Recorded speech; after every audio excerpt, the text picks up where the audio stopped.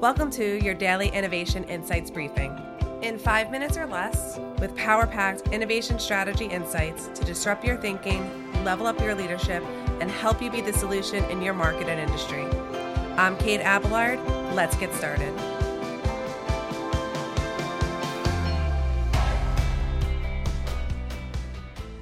Welcome, innovative leaders. Today we are going over something so essential to absolutely everything that you do in life, and that's talking about how leaders can communicate effectively. Now, this is really important because although we have been speaking about communication all week, and yes, we have all the DIB episodes, this is really for those who are looking to be not just positional leaders, but individual leaders. This is for every member on your team, no matter what they do, no matter who you are on the team. If we follow these key frameworks from this episode today, you'll be able to effectively communicate. That means that when you talk, others will listen. That means that when you're giving directions or you're given key things that you are trying to think about, people are also digesting it. It puts you into more of a thought leader role. It takes you from reactionary to proactive. You can see how all of these things would be exactly what you're looking for in any leader, no matter what role they play in your organization. So let's talk about two things that are important for a leader. It's your expectations, and it's having your opinion and those around you opinion both heard and understood, because a leader is not a dictator, right?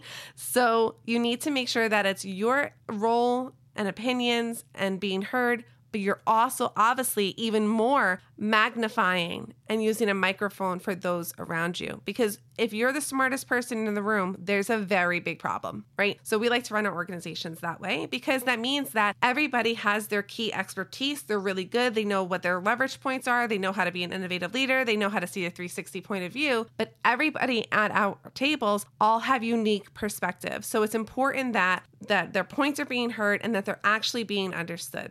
So the secret, I guess you can say, is that when you are a leader, what you speak is almost like talking through a megaphone. And everything you do is going to be seen like it's under a microscope. This is really important because this goes right back to the beginning where I said expectations are really important. If your expectation is that everyone's just to listen to you and do what you say, that's a dictator, not a leader.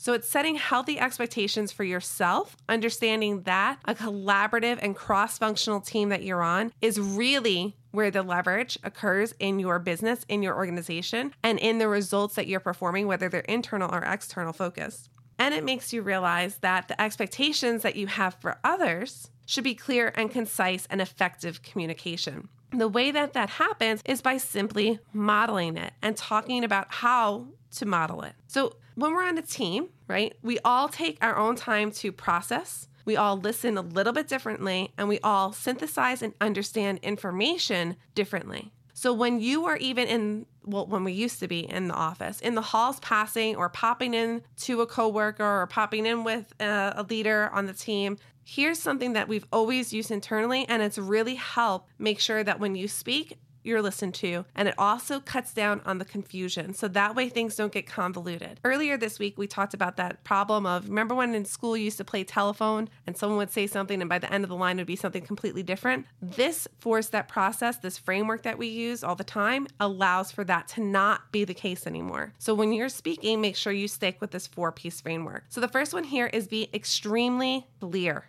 What are you looking for? What are the results that you're looking for? What are the key issues and some viable solutions? And what is your recommendation? Everything has to be clear. You're not just giving erratic thought process. I don't want to give away tomorrow's episode. I almost did.